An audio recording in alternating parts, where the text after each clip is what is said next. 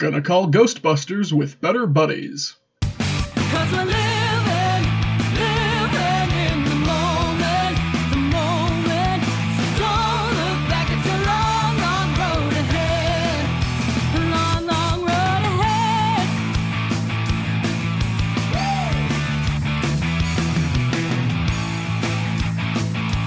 Hello, and welcome back to Better Buddies. I'm your host, RJ.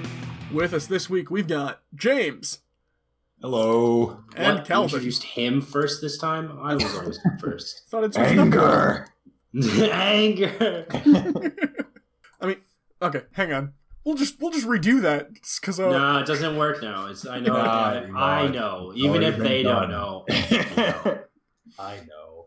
our Better Buddies icebreaker this week, and I think this one will be a fun one because I know you've got some, Calvin. Do you have a scar story? A story about how you got a scar? What? No.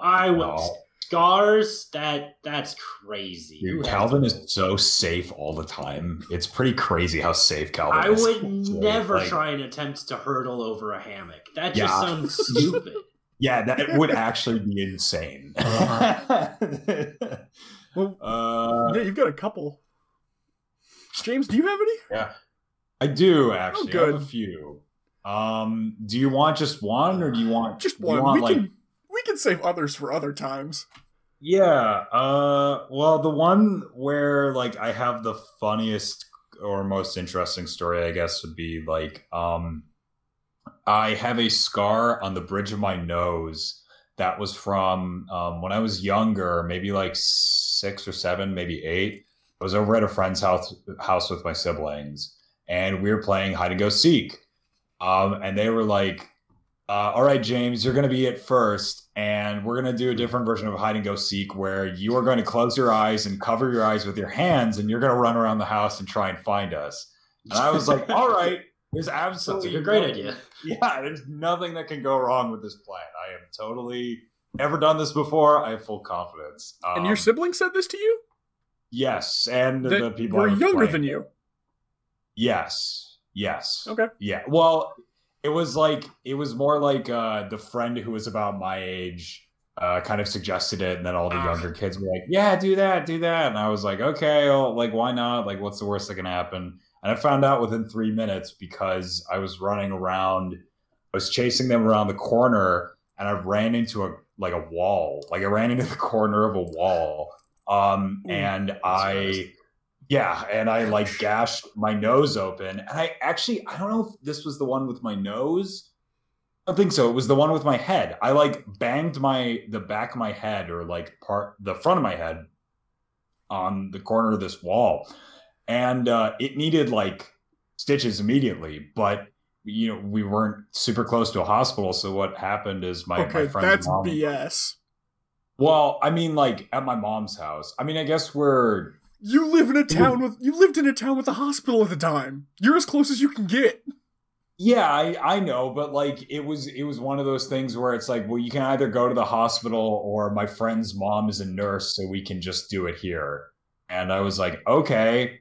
I mean, I couldn't give permission. My mom was like, yeah, just I guess if you can help him, just do it. So they brought me over to the kitchen sink, and my mom's friend brought out this thing that looked oddly like a staple gun, because it was a staple gun.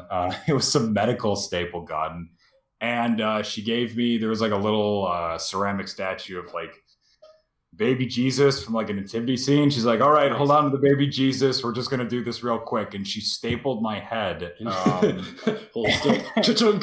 Yeah. And that was great. I got them removed a couple of weeks later, and I actually, there's still a bald spot there. So you can definitely still see it. But that is my scar story. Nice. So nice. I'm going to tell my scar story first. Calvin, your own last twice in a row today. Oh. And you weren't there for this one, Calvin, because you were working at camp. Yeah, I knew which one you were going to tell. Yeah, okay. So it was my last summer camp in the Boy Scouts. I was 17. I'd age out before the next one. And I decided, camping had never really been my thing, but as I grew through the program, I was going to make the most of it. I was older, I was mature, I could summer camp, I was going to make the best of it, have as much fun as I could. And we got there Sunday night, and set up, got situated. It was going to be a little bit interesting, because it was a cook in our own camp, in our own, like, campsite camp. Whereas normally at Boy Scout camp, or not normally, but a lot of Boy Scout camps, they have, like, dining halls for the week. WEEK. And also EAK. Yes. Fair. Yes. Fair. And so, it was all good. And we were having a lot of fun. We got started, and then Monday, went to some merit badge things, and in the afternoon, there was a bridge, like, our campsite was across a river, we had to cross a bridge to get there. That was, like, really cool, because, like, people would go tubing down the river, so you could, like, watch them go onto the bridge. And so Monday afternoon, we had a bunch of merit badge stuff in the morning, and then afternoon, we went biking. As a group, we went on this trail. And we get the bikes, we tape up our pant legs so they don't get caught or anything. And immediately, the very first thing we come across is this massive upward hill with a sand pit at the bottom, so we couldn't get the speed we needed to bicycle up the hill. So we walk all our bikes up and continue on the trail. Go, see a tree with a bunch of kayaks in it, whatever. We're on our way back, and I'm thinking, like, oh, this hill is coming up. I walked up it, I'll probably want to walk down it. But I misjudged when the hill was, and I thought there was one more hill after the hill we were at. So I went down the hill. It was the last hill with the sand pit at the bottom. I did not realize this. I felt like I was going a little fast. And right as I hit the brakes, my tire hit a rock. So my front tire goes up. As I hit both brakes, front tire lands, bike slides out sideways from under me as I put my arm straight out in front to catch me. This is halfway down the hill that I do this. And I land in a heap at the bottom. I'm scratched up all over my arms and a little bit of my face. I'm bleeding. And I'm yelling, like, there was two guys left up there, a counselor and one of the scouts. Everybody else had gone ahead. And I'm yelling, don't come down, don't walk down, I'm hurt. They come down, pick me up off the ground, dust me off. They're like, all right, we gotta clean you. Like, at first, one of the... we gotta dispose of the body. Darn close. We lost another one. One of the adults with us on the trip was a nurse, and when she first saw me, she thought that I was bleeding to the bone, just because of, like, it looked like there was a lot of blood, because there were just that many small scrapes. But they took me to the urgent care or whatever. They said, yeah, you're broke your arm. Okay, cool. Send me home. I go home, get pins put in my arm to hold it in place, cast. We're golden, right? Gucci. Everything's great. And then I went to a wedding. Oh no. Now, RJ, why is that a problem? It's not. The problem is when someone spills water on the dance floor, and you're in the middle of a dance where people are locking arms and spinning around. And God. I was locking arms with someone that all of us know, or at least James knows, a little bit younger than us, friend of John's. Yeah. And she slipped. And she was currently locked on my cast. And being the gentleman that I am, not thinking very far ahead, tightened up my arm and lifted to keep her from falling. Which put her entire weight on my cast. But I didn't notice anything. Fast forward a few weeks to getting the cast off, and they have to go to take the pins out. And the doctor looks at it and is like, dude, if you had come in a week later, this is probably going to be infected. Because one of the pins was fine. Came out just the way it was supposed to. Head popped off. Pin came out. No muss, no fuss. The other one, the one that was right on the side of my wrist, had gotten pushed in a little bit. And when they so it's a metal rod with a little plastic, like, ball that screws on top. They have to unscrew the ball first before they can pull the pin out. And when they unscrewed the ball, I thought for a second the pin was just in my arm. Because the blood welled up. Thankfully, it wasn't. It was still there. It was just messy. So they grabbed it, pulled it out, patched me up, all good. but now I have one very small scar on the back of my wrist, and one about the size of my thumbnail on the side. Hell yeah. All because I decided to be a Your gentleman. Thumbnail. Come Yeah. on. Yeah, come on. Cal, show me the real scar. So we're increasing the size of our scars as our stories go on, because James has a pretty small one, thin line. Yeah. I've got this one the size of a thumbnail, and Calvin. Yeah. Well, I was kind of thinking here. Wait, let me see. Actually, 1, 2, 3, 4. Wait. Wasn't there? Oh yeah. 1, Did you lose count at 2, 4? 3, 4, 5, 6, 7, 8. 8 scars. Nice. 8 scars, and 5 of them are on my hands. 2 are on my left arm, and then I don't. The other one was from like when I was a baby. I had a hernia when I was born. That's fun. It's a great way to come into the world. Yeah. So that one, don't remember. Also, that one's like pretty much gone, invisible, because I was a baby.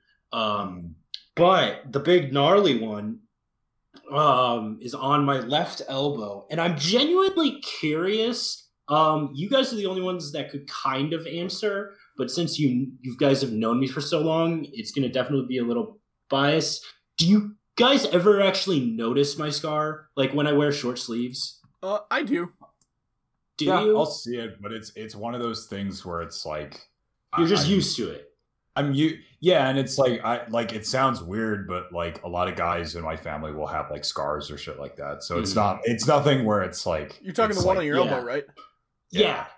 I've just always been curious, and it's one of those things where people are like too afraid to ask. Yeah. So I never know if people actually notice until sometimes if I bring it up and be like, oh yeah, I got a scar on my elbow, and I show it, people will be like, oh yeah, I was wondering how you got that. Or people will kind of like feign surprise. But I kind of wish people would just ask me. Yeah. Because I'm just always curious of like, I've had it for so long. So how I got my scar is when I was in kindergarten. I was 6 years old, and we had one of those big exercise balls, like the big yoga ball kind of things. So as like a 6-year-old, that's like massive for me.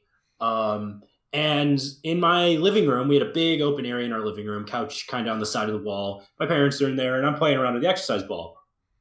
And as a 6-year-old kid, I have the amazing idea of I have the ball sitting in the room. I'm able to just kind of run at it. I jump over it. I don't jump onto it. I kind of go around over it, and I'm just kind of sitting on it and bouncing and then hitting and just landing up on my feet. So I'm not like jumping and landing feet first onto it or anything. I'm just kind of running, sitting onto it, and bouncing off. And I'm just doing this back and forth, having a grand old time. Now, in the middle of my living room, there's like an electrical outlet for like if you have a lamp. So if you have like a standing lamp just in the middle of your room, there's an extra electrical outlet in the floor, so you don't have to run a cable or like a plug all the way to the wall. Well, we didn't use this because we typically just had the middle kind of open or whatever. So instead of an actual plug, there was a decorative covering, and that decorative covering was just like a brass plate that was like the size of electrical outlet that was just there. And so one of these times I'm running and I jump over the exercise ball, hit the exercise ball goes backwards, my feet go backwards, my arms go forward, and I land directly on my elbow on the ground. Now I'm fairly certain I hit the plate. That's that's I think the story my parents told me. Again, I was 6, so I don't fully remember. There was a dent in the plate for years afterwards, so I assume I hit the plate with my elbow. Start screaming. I'm a 6-year-old kid. What else am I gonna do? Just start screaming. My parents rush over and are like dealing with me. They're icing it up. They're trying to take care of me. I can't really bend it. I'm a 6-year-old kid. And to help me like calm down, they start feeding me ice cream. And I'm like, this is so much pain, but ice cream. You're creating some really unstable connections in my brain right now. And this is why Calvin has 7 other scars. No.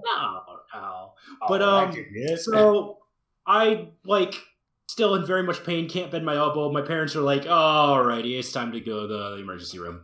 Take me to the emergency room. Only memories I have are screaming in pain during the X-ray, because for those of you who who have not had an X-ray with a broken arm, the X-ray tech does not care. Yep. They're gonna get their X-ray, and they're gonna put your arm where they need it to get the X-ray. And that was painful. So my only memory is of that and waiting in a room watching TV at 8 o'clock, 9 o'clock at night and thinking, this is great. Because it's 9 o'clock at night and I'm 6 years old. But yeah, so I shattered my elbow and needed surgery to put the pieces back together.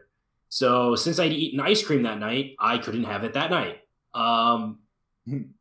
Also, now that I think about it might not have been 9 o'clock at night. It was in the winter, so it could have been just dark. Anyways, next, go in to get surgery the next day. They repair it. They put 2 pins in my elbow. I got a cast all the way up my arm. And I've got that for a couple weeks or whatnot. Comes time to take off the cast. And they use their little saw, which they use to cut through your cast. They peel it off. That's the weirdest smell. Mm-hmm. I can associate the smell with a cast because I've had it so many times. And there's a weird smell to it. It's like funk from your arm being in a cast for 4 weeks. But that and the smell of the burnt stuff. This is turning into a whole story. I'm sorry, RJ. That's why I asked the question. But yeah, and so they peel off the bandages. It's the best feeling ever. And it's time to pull out the pins. Well, one of the pins, just like RJ, well, first of all, I don't know if this is how it's supposed to happen, but this is how it happened in the hospital in our town, which is not a big hospital. They don't actually do anything at this hospital anymore. They don't do surgeries or anything. They just kind of take care of you. Mainly, they ship you off if you actually need anything special. Beyond the very basic emergency care. But at the time, they still did surgeries. And I don't think that's true at all. What? I'm pretty sure they do surgical work there. Not anymore. Oh, Unless it's changed again in the recent years. I knew they did. They stopped being a full hospital for a while. Anyways, we digress. I mean, your mom works at the hospital or something, doesn't she? So I guess you would probably know. But I swear there was a moment there. No. Anyways. I think you're right now that I think about it more, because her office moved locations to what probably should be a place where they do surgeries, so. Oh, maybe. Anyways, yeah, they pull, they get, they don't give you pain meds or anything. Maybe they did. I don't remember. Nope. But they had 2 nurses and a doctor there. Yep. The 2 nurses were to hold me down. Well, the doctor just yanks it out of your arm. And for pain meds, they pour cold water over your arm. Yep. That's about it. First one, kind of a sharp, not even a sharp tug. Again, don't really vague memories of this. It's just a pressure. They pull it out. Good to go. Second pin. Doctor's working on it. That pin ain't coming out. So that pin gets stuck in my arm, and they just have the nurses and my parents holding me down as the doctor yanks it out of my arm. Mm-hmm. So yeah. So that was not traumatizing in any way. And then I didn't have normal stitches. I had something called dissolvable stitches. Yeah. And normal stitches are thread. You come in, you go, you have them for a while, they go snip, and then they pull it out. It's kind of a weird feeling of this thread getting pulled out of your skin. Dissolvable stitches, they don't do that. They dissolve. They get rid of themselves. Unless, of course, the bandage sticks to them, and when you remove your bandage to clean the area, it rips all the stitches out.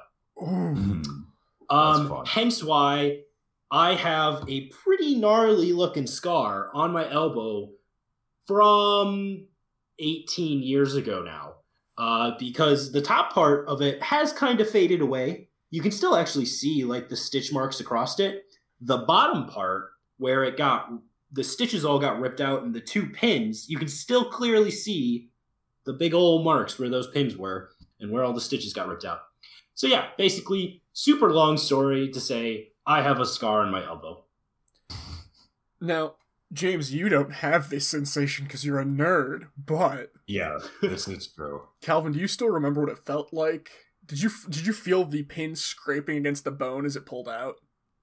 I don't remember. I have just vague memories. Most of that story, the only reason I know most of that story is because of my parents telling me bits of it and the fact that I've told that story for 18 years now because it's you were a sick. good story and it's a massive scar, so people always ask. So some of that could be slightly embellished with the years, but for the most part, that's how it happened. I definitely had pins get stuck, and they yanked them out, and I definitely had the stitches get ripped out. And it involved an exercise ball. Nice. So Yeah, I was just curious because I have yet to meet anybody else who really had pins like that, and because I was 17, I very distinctly remember feeling yeah. the scrape inside my arm as it got pulled out. Like I could feel Nice. it inside the bone. It was weird. Nice. Oh, also, this didn't leave a scar, but we found out 2 years later when I broke my wrist again that I had actually broken my wrist when I broke my elbow. Nice. And the doctors didn't know. Wow. Yeah. Those are bad doctors. Yeah, it wasn't great. Actually, I blame the x-ray tech. No, they were just so focused on my elbow that nobody thought to really check my wrist because I was probably just saying my elbow hurts, but it was like my whole arm hurt. Yeah. Uh, That's so fair. part of that was the fracture in my wrist as well as the shattered elbow. And then I broke my wrist again, and they saw the scars. And then I broke my wrist again. Nice. Our next segment, Better Buddies Recommend, where we recommend a piece of media to enjoy. What do you guys got for me this week? I've got a basic one, but it is timely. Go for it. Yeah, do it. I mean, I gotta go with Wolf of Wall Street. Everything that's going on. I do have some stipulations to that. I think you gotta watch Wolf of Wall Street like you watch Fight Club, where like there are parts of the movie that are intended to be kind of like excessive and edgy on purpose, and then there are also other parts of that movie that are kind of like edgy and they don't seem self-aware. Like, I don't think it's the most amazing movie of all time. And I don't think it's even close to like, you know, one of the better Scorsese movies. But I do think like I forgot that's Scorsese. yeah, and I do think it's a kind of fun like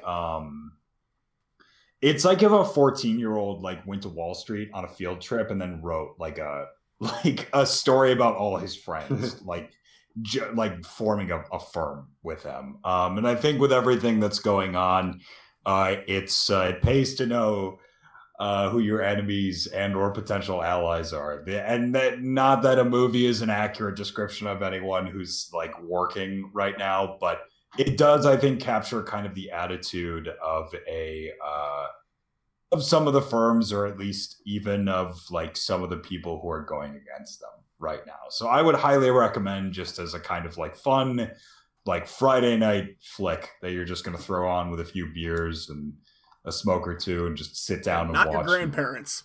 and laugh. Yes, dude. Well, my grandparents actually went to go see that movie. Yeah. They went to go see that film. These are a couple people who are very nice, very sweet.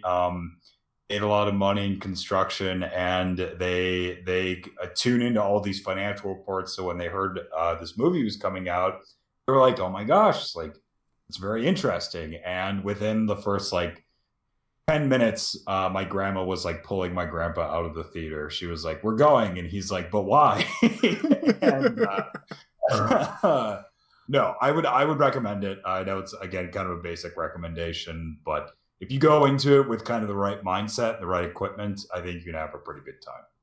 I've been meaning to see it, but I made the mistake. Not mistake, really, but you know how relatives will sometimes latch onto things without really meaning to? Yeah. Yeah, I made the mistake of mentioning to my grandparents once that I wanted to see it, and the last time I went to see them, my grandpa, we were trying to find something to watch for the evening, and grandpa's like, "Oh, what about this? We could watch this." It's like, no, that's okay. We don't have to do that. Yeah, no, yeah, do not watch it with like, unless you're really comfortable with your family, do not watch that movie with them. Like, there aren't like too many like. Doesn't it scary have parts. the highest F-bomb rating of like number of F-bombs per film? I mean, I'm sure, and of course, it's like Margot Robbie's debut, and there is a scene where she comes out like fully in nothing but high heels. So it's like there's that, which is why I'm saying like unless, and again, that's why it feels like it was written by like a 14-year-old in like some of the best and worst possible ways. So unless you're really comfortable with your family, do not watch it. Yeah, just watch American Psycho. That's a perfectly family-friendly film that tackles the same issues. It's a Just do that. family-friendly run for the whole family. It totally is. It totally is. It's got Christian Bale. He was in Batman. So you Yeah. know it's good for the kids. that's a family-friendly property. Yeah, do that. But yeah, Wolf of Wall Street.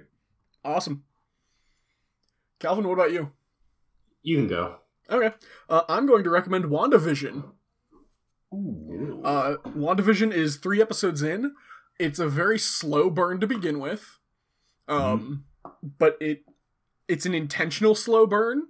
The first 2 episodes are almost entirely just like sitcom trope of 2 different eras. But in those, and then like with episode 3 is episode 3 is like that 70s show, I think. Okay. Or at least it's supposed to be like set in the 70s ish. Problem is, not problem. The thing is with it, that one is where like things start to pick up a little bit. But if you're like paying attention and you know the MCU a little bit, you can pick up and like know Marvel and stuff, you can pick up and piece together an idea of what's happening. But even me who is a comics guy and knows the MCU, I'm still kind of guessing. Like, Yeah. I know what Sword is in the comics, but it's clearly different here. I know who a couple of these characters might be. I have a theory as to what has happened and why they're in this sitcom sort of thing, but nothing definitive. Absolutely nothing definitive. And I'm hoping the episode that drops the same day this podcast episode drops will enlighten me a bit. So, really quick then, as someone who is a Marvel fan, you followed the movies and obviously the comics for a long time, like very closely. Is it a noticeable departure from the tone of at least the cinematic universe, or is there some kind of continuation? Obviously, they're going with the same characters, but the trailers seem to have like advertised it as something that is different than what you would see or find in like a regular Marvel movie. Right now, I will say yes. It's very different. Like I said, so heavy on sitcom tropes and like Yeah. slow burn and joke. Like, yeah, Marvel movies have comedy, but they're not like it's not sitcom comedy. It's not comedy centric. Sounds like an Ant-Man is, unpeeling. Like this is something that slowly unravels, and like there's Yes. little bits and pieces where you like obviously watching the trailer, just knowing about the property, you know that it's probably going to come undone at some point or like turn into something else. But it sounds like from how you're talking about, the first 2-3 episodes concern themselves mainly with kind of setting the stage with little hints and pieces and like emergences of these, like a sign that something is off. Very much so. And I think I'm personally glad. That was one of the big criticisms a lot of people had, even those who liked the MCU, was it's a lot of the same, which it was. So I'm glad that they're trying to do something different, even if, because it's like an 8 or 9 episode series right now, even if like episodes 6, 7, 8 or 7, 8, 9 are back to more of that same MCU, it starts with something completely different. And I think it's working. Okay, I was just going to ask. So 2 questions then, maybe elaborate on. So do you think it's working? And if so, why? And how long are the episodes? Episodes are about 45 minutes. I think it's definitely working because they are adhering so closely to sitcom tropes of the specific era they are trying to imitate. Okay. Like they brought Dick Van Dyke on to as a not contributor, as a contributor, I guess, like to work with him about like, okay, how do we get this right for this era Yeah. and this style show that you did with the Dick Van Dyke Show. Mhm. Fun note, he had no idea about the MCU or anything of it. And Kevin Feige had to sit down and was like, oh, and then Dick Van Dyke was like, oh, so what movie did you guys just put out? And Feige's like, oh, our last one was Endgame. He's like, oh, that's great. And he's like, yeah, it broke the records. He's like, oh, really? Oh, wow, that's fantastic. Like that. At first, it was that politeness, and then it was like, oh, wow, I respect the fact that you've done this. I cannot believe that Dick Van Dyke is still alive. Like he Any day for now. me- he for me is someone who I always think he is dead. Like, I think he has died because I always confuse him with Dick Clark, the guy who used to host the New Year's Eve show or whatever. Oh, he passed away.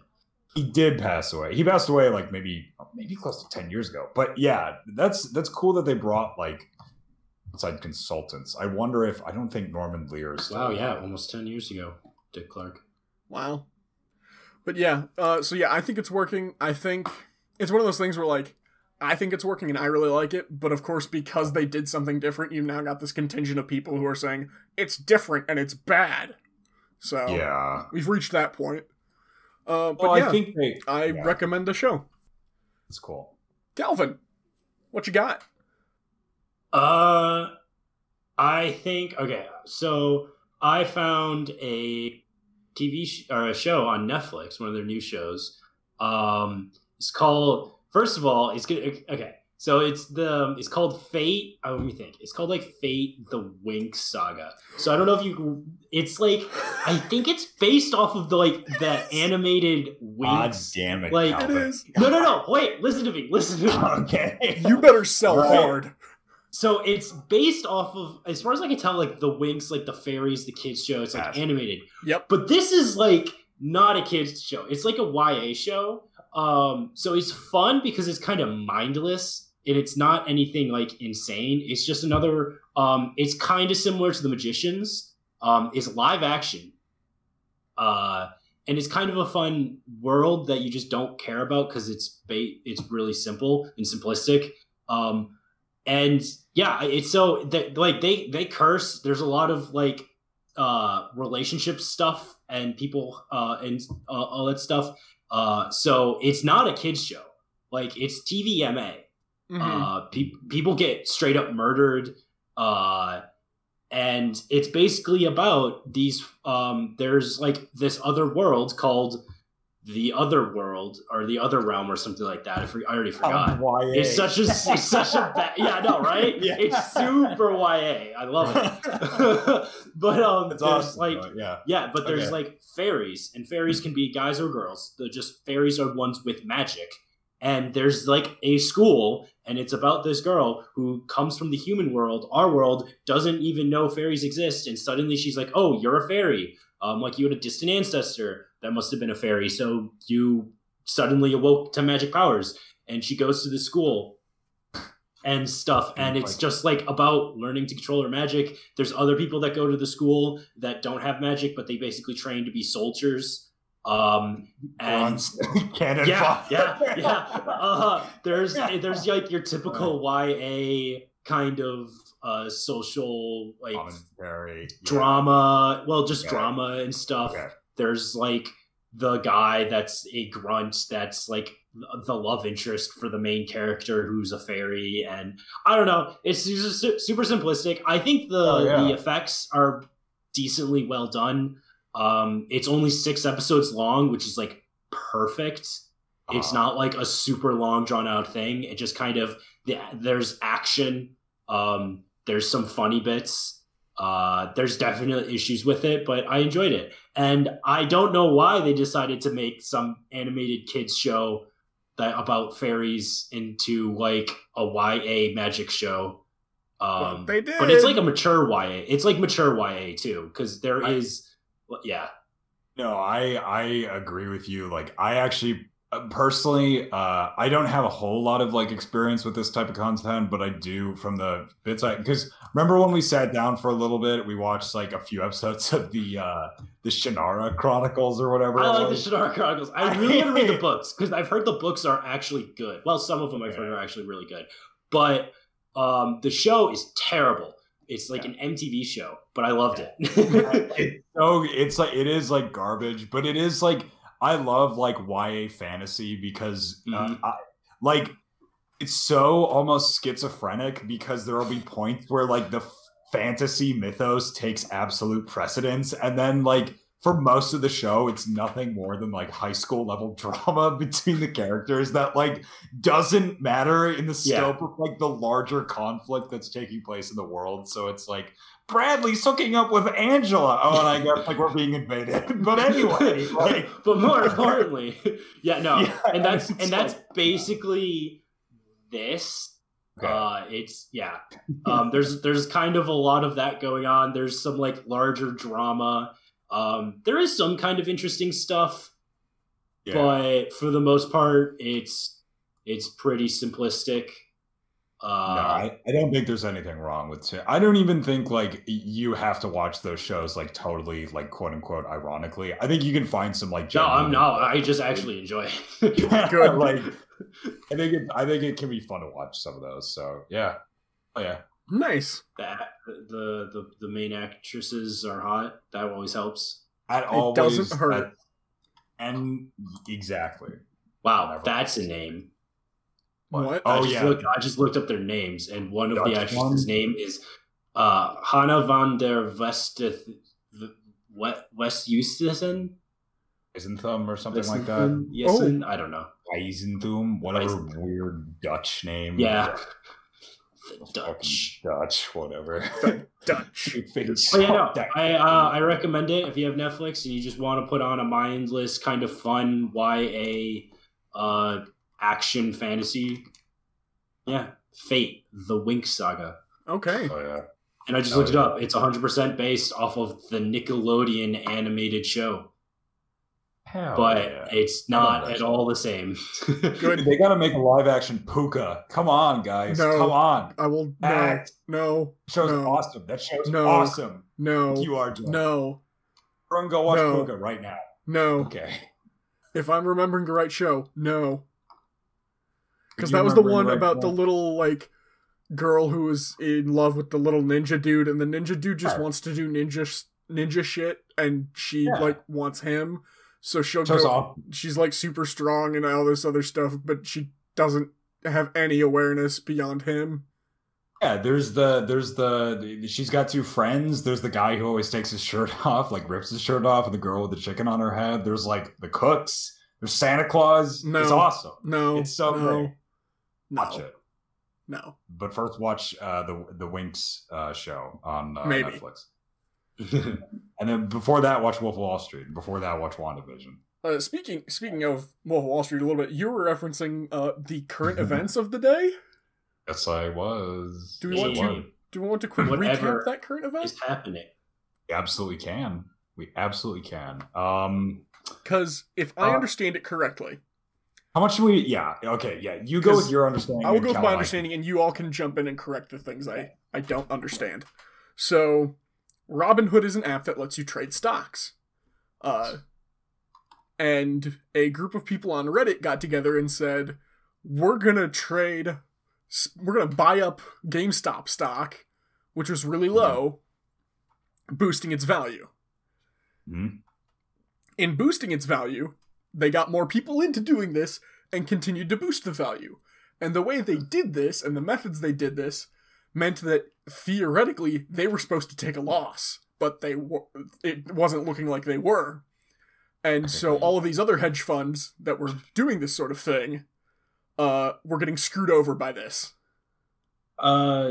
Close. Cal, you can go, and then So I'm a little hazy on the beginning, but there's a bunch of these hedge funds, and the way they don't have to work this way, but a way a lot of them do, because it's kind of in the name, hedge, is they would hedge their bets, and to do that is they would do a thing called shorting. And shorting is basically if in normal stock market stuff at the base level, you're betting on a stock to go up, you're getting in early when you're going to buy low, sell high. That's your basic premise. Shorting is basically you're expecting it to tank. You're expecting it to go down. You're going to sell stock right now at a lower price, and you have a certain amount of time to then pay back that stock that you borrowed. So if the stock goes down, then you can buy the stock you owe back to where you borrowed it from. You can buy it at a lower price and you make money on that difference because you sold it at like $20. It drops to $10. You can like, I need to return 5 shares so I can buy 5 shares at $10 and I make the difference and I get to keep that. The downside of that is, hey, I sold them at $20. I now need to, you have to return these stocks. You're obligated to. So if the stocks go up in price, say now you sold them at 20, but the stock skyrocketed to $30, you're still obligated to buy back 5 stocks and return those 5 shares. You just now have to do it at $30. That's a very high level view of shorting. And these hedge funds, they do it all the time. And they tank companies and they bet on bad things and they make a lot of money doing it. Well, a specific subreddit called Wall Street Bets, which basically is just kind of all out there on like stuff as it is. They're kind of insane people that just do insane things and actually quite often lose a lot of money. You should not go to Wall Street Bets if you want actual financial advice or strategies. A lot of people make money on there, millions of dollars, but a lot of people lose millions of dollars. So they were like, nah, screw the man. Screw these hedge funds. And I believe they announced or something, or it was somehow put out there that they were shorting GameStop. So people knew this was the position they held. And Reddit was like, screw you guys. And started buying GameStop. So that meant GameStop, their share prices went up and up and up and up and up. And these hedge funds, which had put a ton of money in GameStop's stocks going down, they're now actively losing money. As the price goes up, they have to eventually pay back this stock. So they're incurring more and more losses because they're going to have to buy at a high price. And yeah, so a stock that was $20 a week or two ago hit $500 this morning. Yikes. Yeah, and this has been something that's actually been building for a while. So way back in the summer, Michael Burry, who, for anyone who doesn't know who that is, if you have seen The Big Short, Michael Burry is Christian Bale's character in The Big Short. He was a guy who got very, very famous in the financial collapse of 2008 because he bet against the banks and he won. He bet that they were going to fail, Like $1 trillion. and he made a lot of money. And this same guy during the summer saw a similar situation with GameStop, where what was happening was its management firm, the hedge fund Melvin Capital, was, I think that's their name, was essentially shorting over 100% of their stock. So shorting more stock than they actually had. And he decided to get in on this. He believed not only that this was a crucial mistake, he actually believed that the business of, I think he said this, that GameStop's business is actually better equipped than people think it is. And he actually believes to a degree still in the actual like business that they're offering. Point being, people slowly started to become aware of this over the months until, like Cal was kind of saying, in January, people on Wall Street Bets picked up on this and they saw a major opportunity because the stock was very, very, very low. And if they could jack up the price, essentially through stock manipulation, which again, like Cal said, is basically what these firms do anyway. They could not only make themselves a shit ton of money on a stock that was undervalued, so to speak, they could also potentially completely lead Melvin Capital and other extant hedge funds to complete dissolution. Melvin posted losses, I think around the area of $24 billion.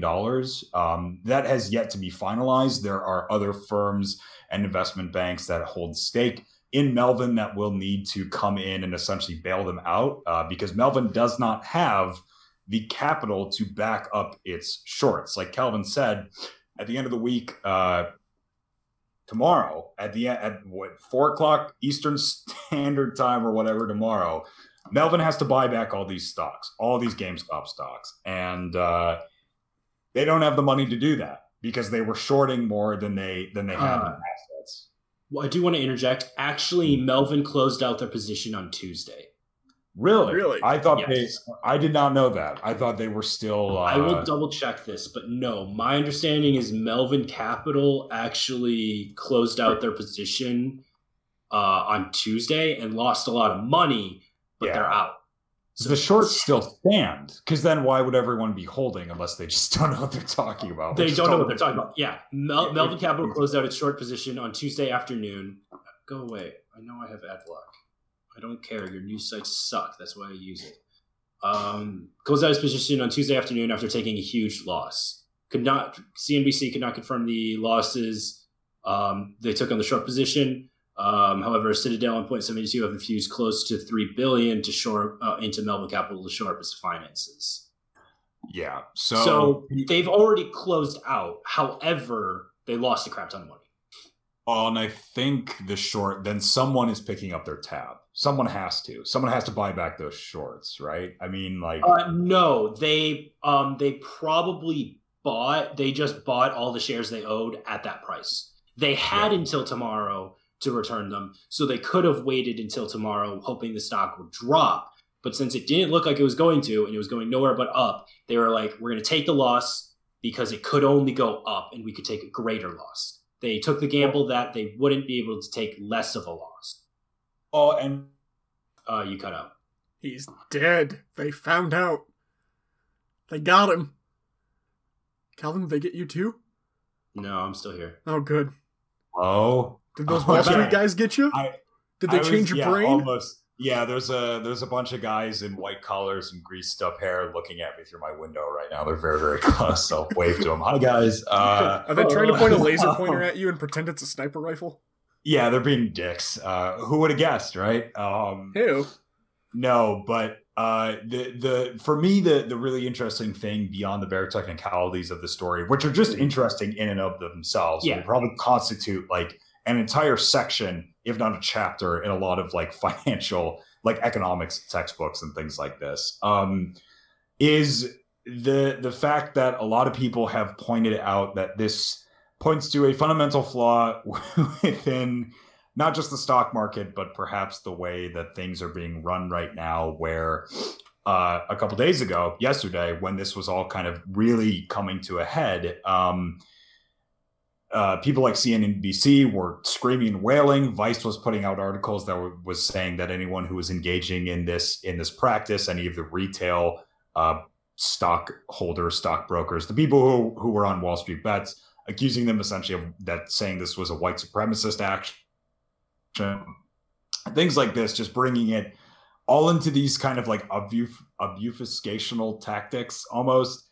And the interesting thing is that, like people pointed out, this activity that Wall Street Bets and its users, and now a lot of other people are doing, is how the game is played on Wall Street. It is the same tactics that have cost people lives and cost this country billions of dollars and cost the world, in several instances, countless years and countless however many illions in finance and just kind of like forward progression and economic development.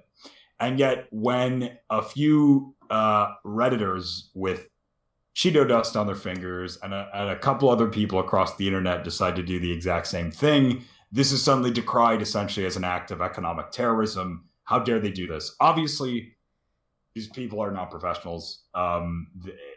They know not the forces they tamper with. Yeah, I am sure that there, as much as I like to rail against these hedge fund types, I am sure that there are at least a few good people, a few good men and women on Wall Street who don't agree with the practices that are going on. However, it should be noted that like the blatant hypocrisy where these funds, for instance, Robinhood today, essentially banned people from buying GameStop stock. The only option people had through the app was to sell. TD Ameritrade did the same thing. It was a coordinated effort, clearly, to prevent any more of this kind of rampant speculative, like mass stock purchasing from going on. And it's quite frankly bullshit. I understand that these people are messing with something they don't fully understand, but there are also people who get paid hundreds of thousands of dollars and get commission in the millions who do the exact same thing and have cost this country far more. So my irritation is burgeoning on rage at the idea that these people would deign to lecture people who have yet to receive any kind of substantial economic assistance over the past year. And now that clearly they're taking matters into their own hands. I can't necessarily validate every part of the action, but I certainly understand with it. So I know that was a rant, but yeah. Yeah, and from what I'm reading in this article, like this whole thing has supposedly cost people that shorted it up to like $5 billion, like throughout everybody. But it does seem like the big one, which a lot of people were targeting, is Melvin Capital, because I think they had one of the largest positions. They did cover their stock, so they're out. They lost a crap ton of money, but it seems like they're out, and they got out before it got super insane. Well, and it will be interesting to see what kind of, like, for instance, Janet Yellen, the current Secretary of the Treasury, has ties to Citadel. I think either her husband or she was like, she's on the board or she has options in Citadel, which is the larger, like, manager almost of people like Melvin Capital. Ben Bernanke, who was the chairman of the Federal Reserve during 2008, also has options in Citadel. Not looking good for these people. Even the current press secretary, the woman, I think her name is Jen Psakis or something, PS something. And I mean, her husband is a stockholder either in Citadel or Melvin Capital or like one of those ones. So this, like, people are beginning to call into question, like, clearly there is a direct conflict of interests if you have any relationship, whether it's through a spouse or your job, to these types of companies. And again, like, I was kind of talking with you guys about this before, and this is a sentiment a lot of people have echoed. I don't fully understand the stock market, clearly. However, I don't think it takes a fucking, like, genius to see that, like, the financial organs of this country that the country needs to survive should not be wedded or meshed with, like, what is essentially, appears to me, again, as a common rube, appears to me to be nothing more than a big casino. And I know that's not exactly what it is. I know it's far more complex. But my point is, like, it is ridiculous that these people can play with all of our money, whether it's stuff from federal funds like Social Security or pensions, 401ks, things like this. They can go to the tables on Wall Street, lose billions, and get bailed out. And nobody gets charged. Nobody gets in trouble. It all goes back to going normal because clearly we have some very incestuous and toxically codependent relationship in this country with the stock market. And I don't know. I think this was good for a lot of people. Well, it's like you said in our group chat earlier. We need a friend who's an economics major to come explain why this is either the worst thing ever or not as bad as we think it is. Yeah, and I don't think, like, I think just like a lot of stuff that's happened in the past year, like, this is serious. I think right now people are, including myself, are caught up in the hype of the moment. Like, I think this will probably die down, but this is one brick on a long road. It feels like we're heading towards somewhere, and I have no idea where, but it is interesting to watch this kind of stuff play out in real time, for sure. Yeah, and I feel like we have to say that if you're listening to this, like, you have to be careful with this stuff, because if you get caught up in the hype, there are people making millions of dollars in what's happening. They got in it early. It hit $500-$400. They bought it at $20 a share. They've made hundreds of thousands, millions of dollars. Flip side of that, this is an incredibly volatile stock. I was chatting with you guys this morning, and I was like, holy crap, it hit $420. And then as I sent that, it hit 460. And I was like, geez, it hit 460. As I sent that, it said it hit 480. And I was typing, hey, it hit 480 when it dropped down to 400. And then I was like, oh man, it's falling. And I was like, oh wait, no, it's fine. And then it went into free fall. Yeah. And they had to, they were halting trading every 10 seconds. And as soon as it came back after a break, they would have to halt trading again because it plummeted. And it dropped from that $400 mark to $120. So that is where people lose money. And that's where these hedge funds, yeah, they lost $2 billion, but they also got two other people to bring in and be like, nah, we got ya. Here's $3 billion. So they're going to be fine. Sure, they lost $1 billion, and it's not something they can just shrug off, but they can recover. The average person playing the stock market, they can't recover. That's their life savings gone. That's them in debt for the rest of their life. So do not play around with the stock market unless you 100% know what you're doing and you're 100% willing to lose all of your money, because it's just gambling. It's just gambling. If you want to know if you're ready to play the stock market, you've got two options. One, go find an online free video game version of the stock market. Or two, go play Cookie Clicker. Because in Cookie Clicker, there is a stock market mini game for the various ingredients needed for cookies. Do you want to know how good I was at that game? How good? Not good at all. Actually, there is a really cool website called Investopedia, and it has a ton of information about the stock market and how it all works, and they kind of break it down in the basics of it, and they have a simulator. So you can create an account and you can create a game, and you can actually simulate the stock market. You can set up a game where you have a certain amount of capital, where you can be like, okay, I start with $1,000 and you can just see where that goes. You could give yourself $1 million and see how much you could turn that into. And it just matches the actual stock market and kind of simulates what would happen and how you would do. So if you want to play around with the stock market, go to Investopedia, create your free account, and play around with fake digital money and watch you lose everything. And then you can reconsider investing in the stock market. And remember, too, that, like, for some people in the stock market, like, it is just a math or a numbers game. And some people are just really good at that element. Another part of it really is, like, some of the best investors are people who are great mathematicians, but they're also great, like, students of human character and just business and psychology. The stock market is like an insane combination of high-level calculus and statistics and math and psychology. Yeah, like it is such a ridiculous blending of those two things, of like the most quantifiable science and one of the most unquantifiable sciences. Like you can quantify some stuff in psychology, but there's also like, I don't think anyone necessarily predicted a subreddit like exploding a stock. Maybe you could have predicted like a growing resentment, but you could not have predicted its form. You could not have predicted which stock. So there's a heavy mathematical analytical component, and there's also a massive kind of luck factor.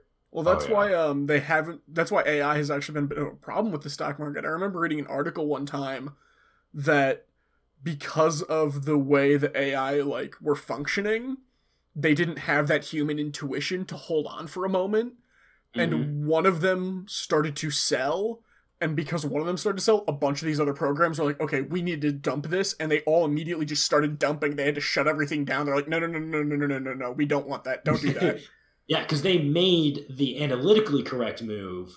But if you took and looked at the big picture, you're like, well, but it'll be fine. Yeah, no, definitely I would say, like, I'm interested in this stuff more from, like, the psychological, like, business. I've read a few books on, like, international business, like, strategy, like, written by people who work at consulting firms like McKinsey and Company and shit like that. So this stuff is interesting. And I definitely like, if you do have any interest in it, like Cal said, go check out Investopedia. I've wandered around there for a little bit.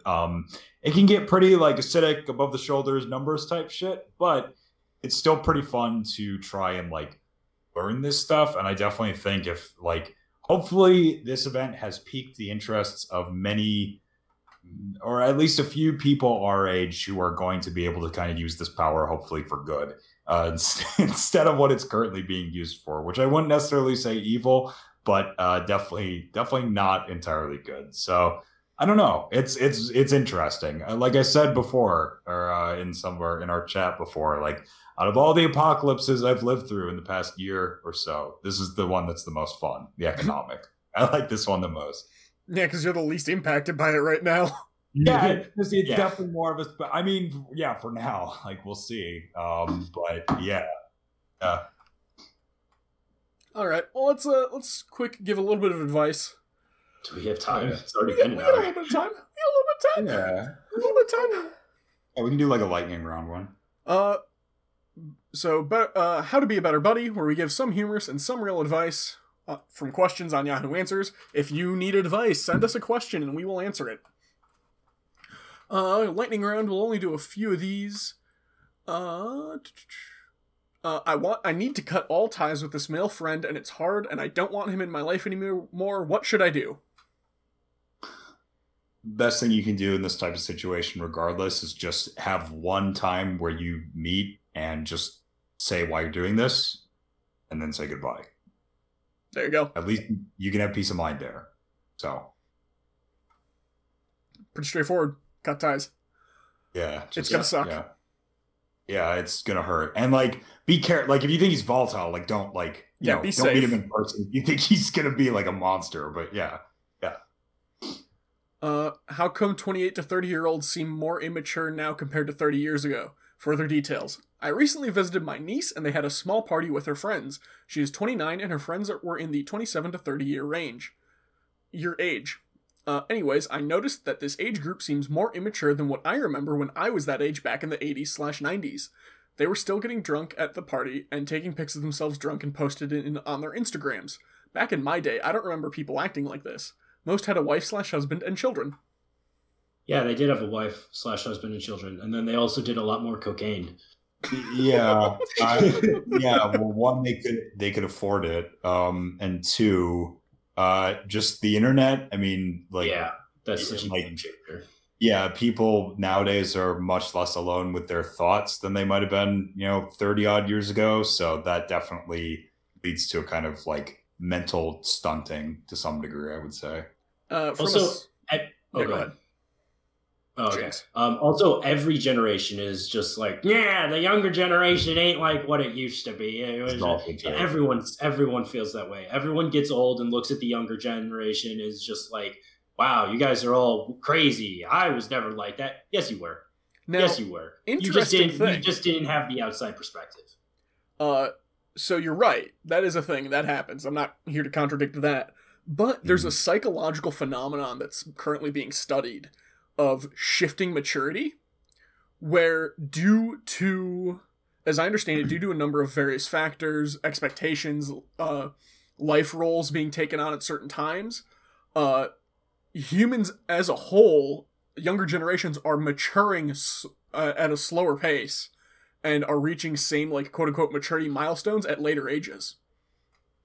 Particularly because, like, you don't necessarily leave the house to go work immediately out of high school, and you're not immediately starting a family right out of high school.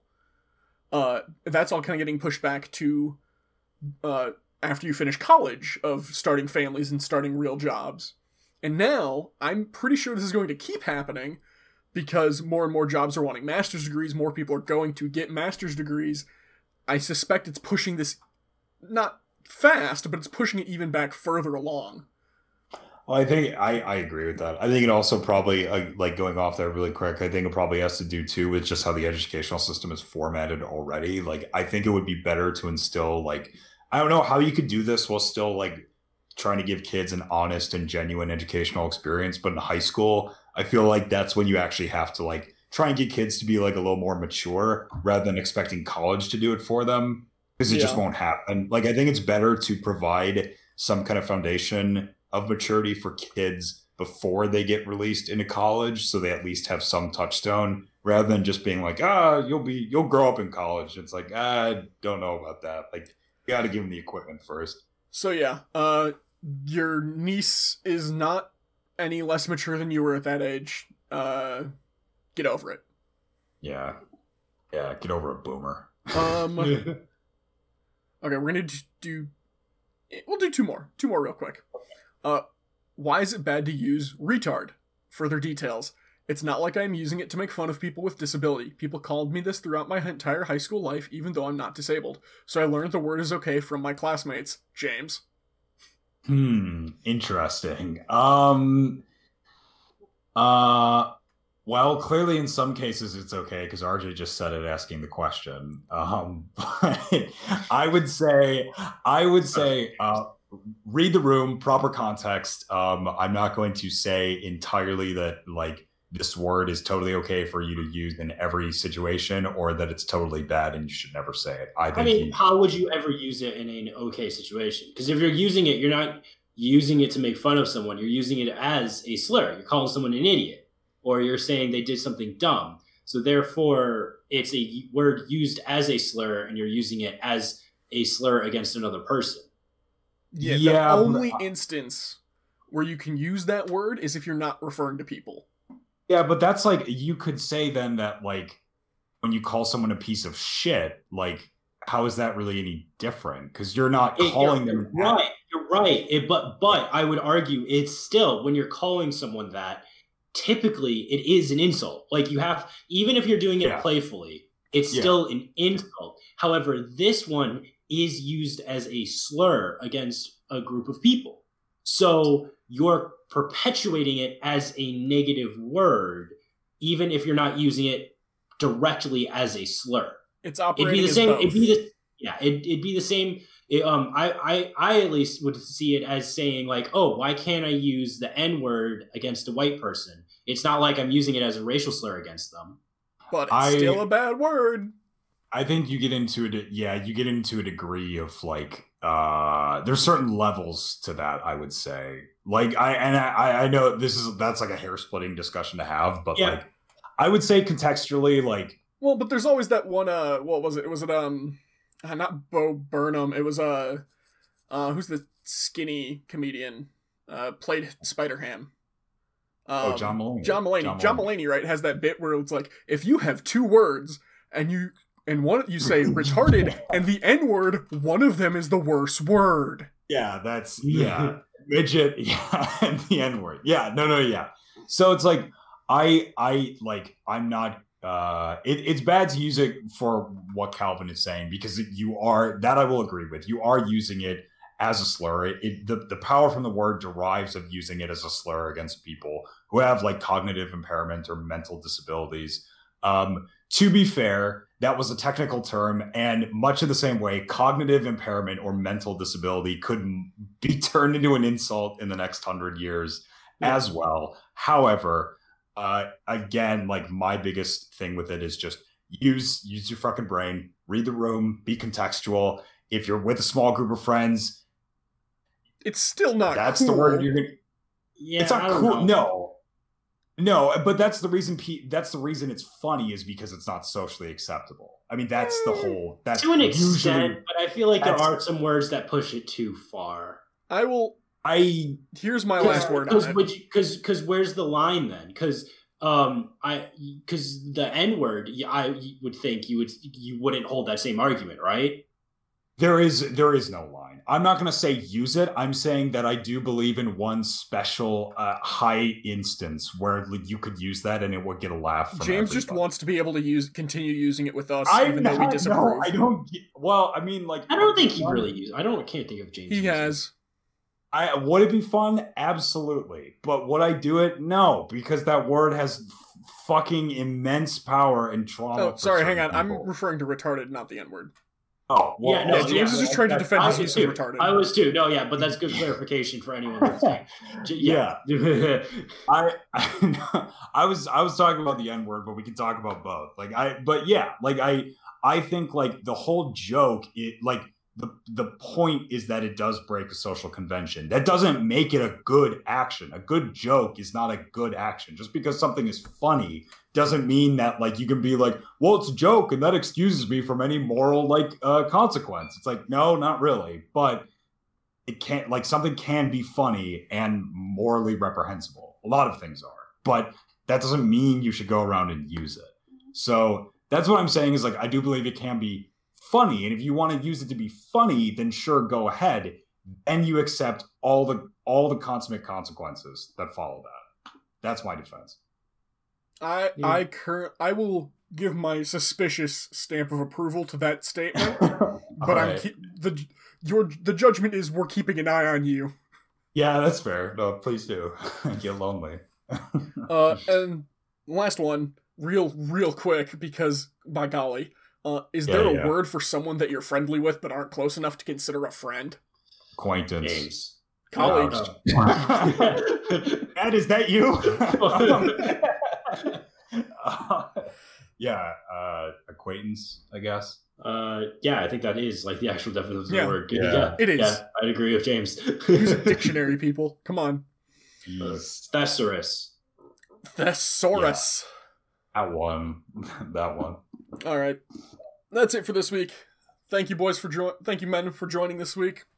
Absolutely. Yeah, you're men. We're men. We can Exactly. be men, right? You are men. Thank you. Are you both men? Yes.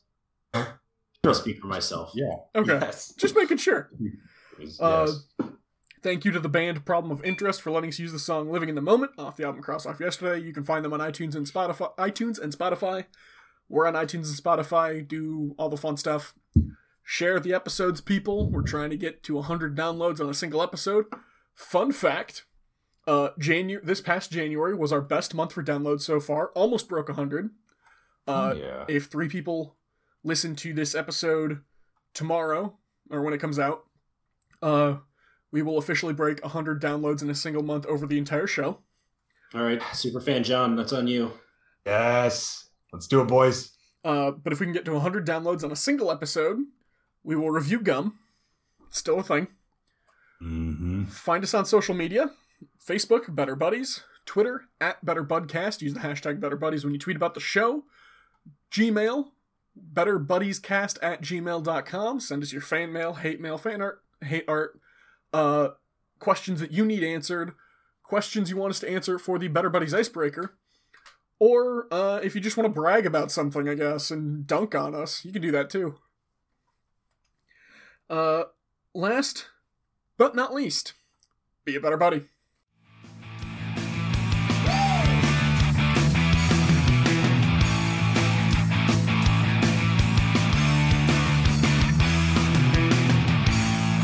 The effects. All right, And should we save some of this for the Yeah, Yeah. podcast? Yeah, you're right. Sorry I was late. I was finishing the last episode of the latest No worries. season of Magicians.